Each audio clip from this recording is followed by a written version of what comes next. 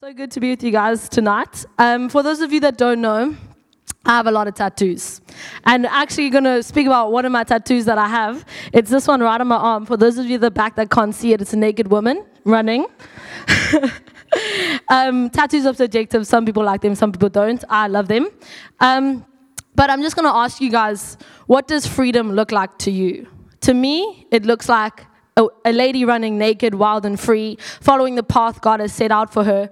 And that's what freedom is for myself. I'm going to read this scripture in Hebrews 12, verse 1. It says, "Therefore, since we are surrounded by such a huge crowd of witnesses to the life of faith, let us strip off every weight that slows us down, especially the sin that so easily trips us up, and let us run with endurance the race God has set before us." The Message translation sums it up really well.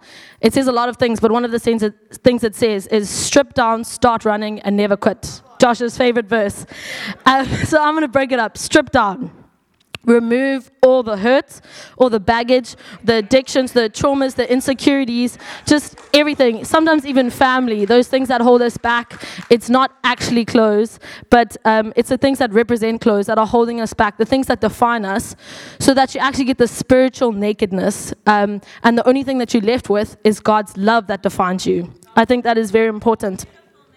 The next thing is, when you strip down, you have to leave behind, you have to lay down your clothes, your insecurities, your hurt, your burdens at the foot of the cross. The only reason you ever see a naked person running with clothes is because they have the intent of putting them back on. And actually, when we strip down, when we take off those insecurities and we put them at the cross, God has them. They no longer belong to us. And a lot of the time with freedom comes letting go and laying down. And that's the hardest part, because that's the decision that we have to make. I know I myself struggle with that. It's like, surely it's not as easy as just putting it down at the foot of the cross. But it actually is that simple. Giving it to God and leaving it there. Because often that's what holds us back from true freedom. And then start running. The sight of a naked lady running is a little bit weird, I'm not going to lie. Let's be honest. And running in the freedom God gives us looks hella weird to the rest of the world. They don't want us to do that. They see us running in the freedom God gives us and they say, that doesn't make sense. Like, logically, that doesn't make sense. They want us to be embarrassed. They want us to be shy. They want us to be shameful and filled with guilt.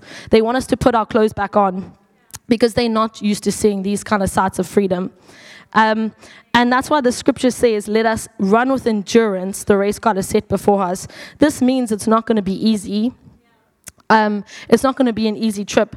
But the way that we get through this is by keeping our eyes on Jesus and the things that he has promised us. And that is freedom, and that is wholeness. And that is the way that we will never quit. Because if we run a race with our own strength, we will always get tired. In moments of running naked, we will get cold, but God will cover us. In moments of running when we get tired and just want to go back to the comforts of our addictions and insecurities, God will give us strength to carry on, to push forward. I stand before you guys a naked lady, not literally, figuratively. I can't actually be naked the whole time, and that's why I got this naked lady tattoo, to remind me of the freedom God has given me and the call God has had on my life to run in freedom for him.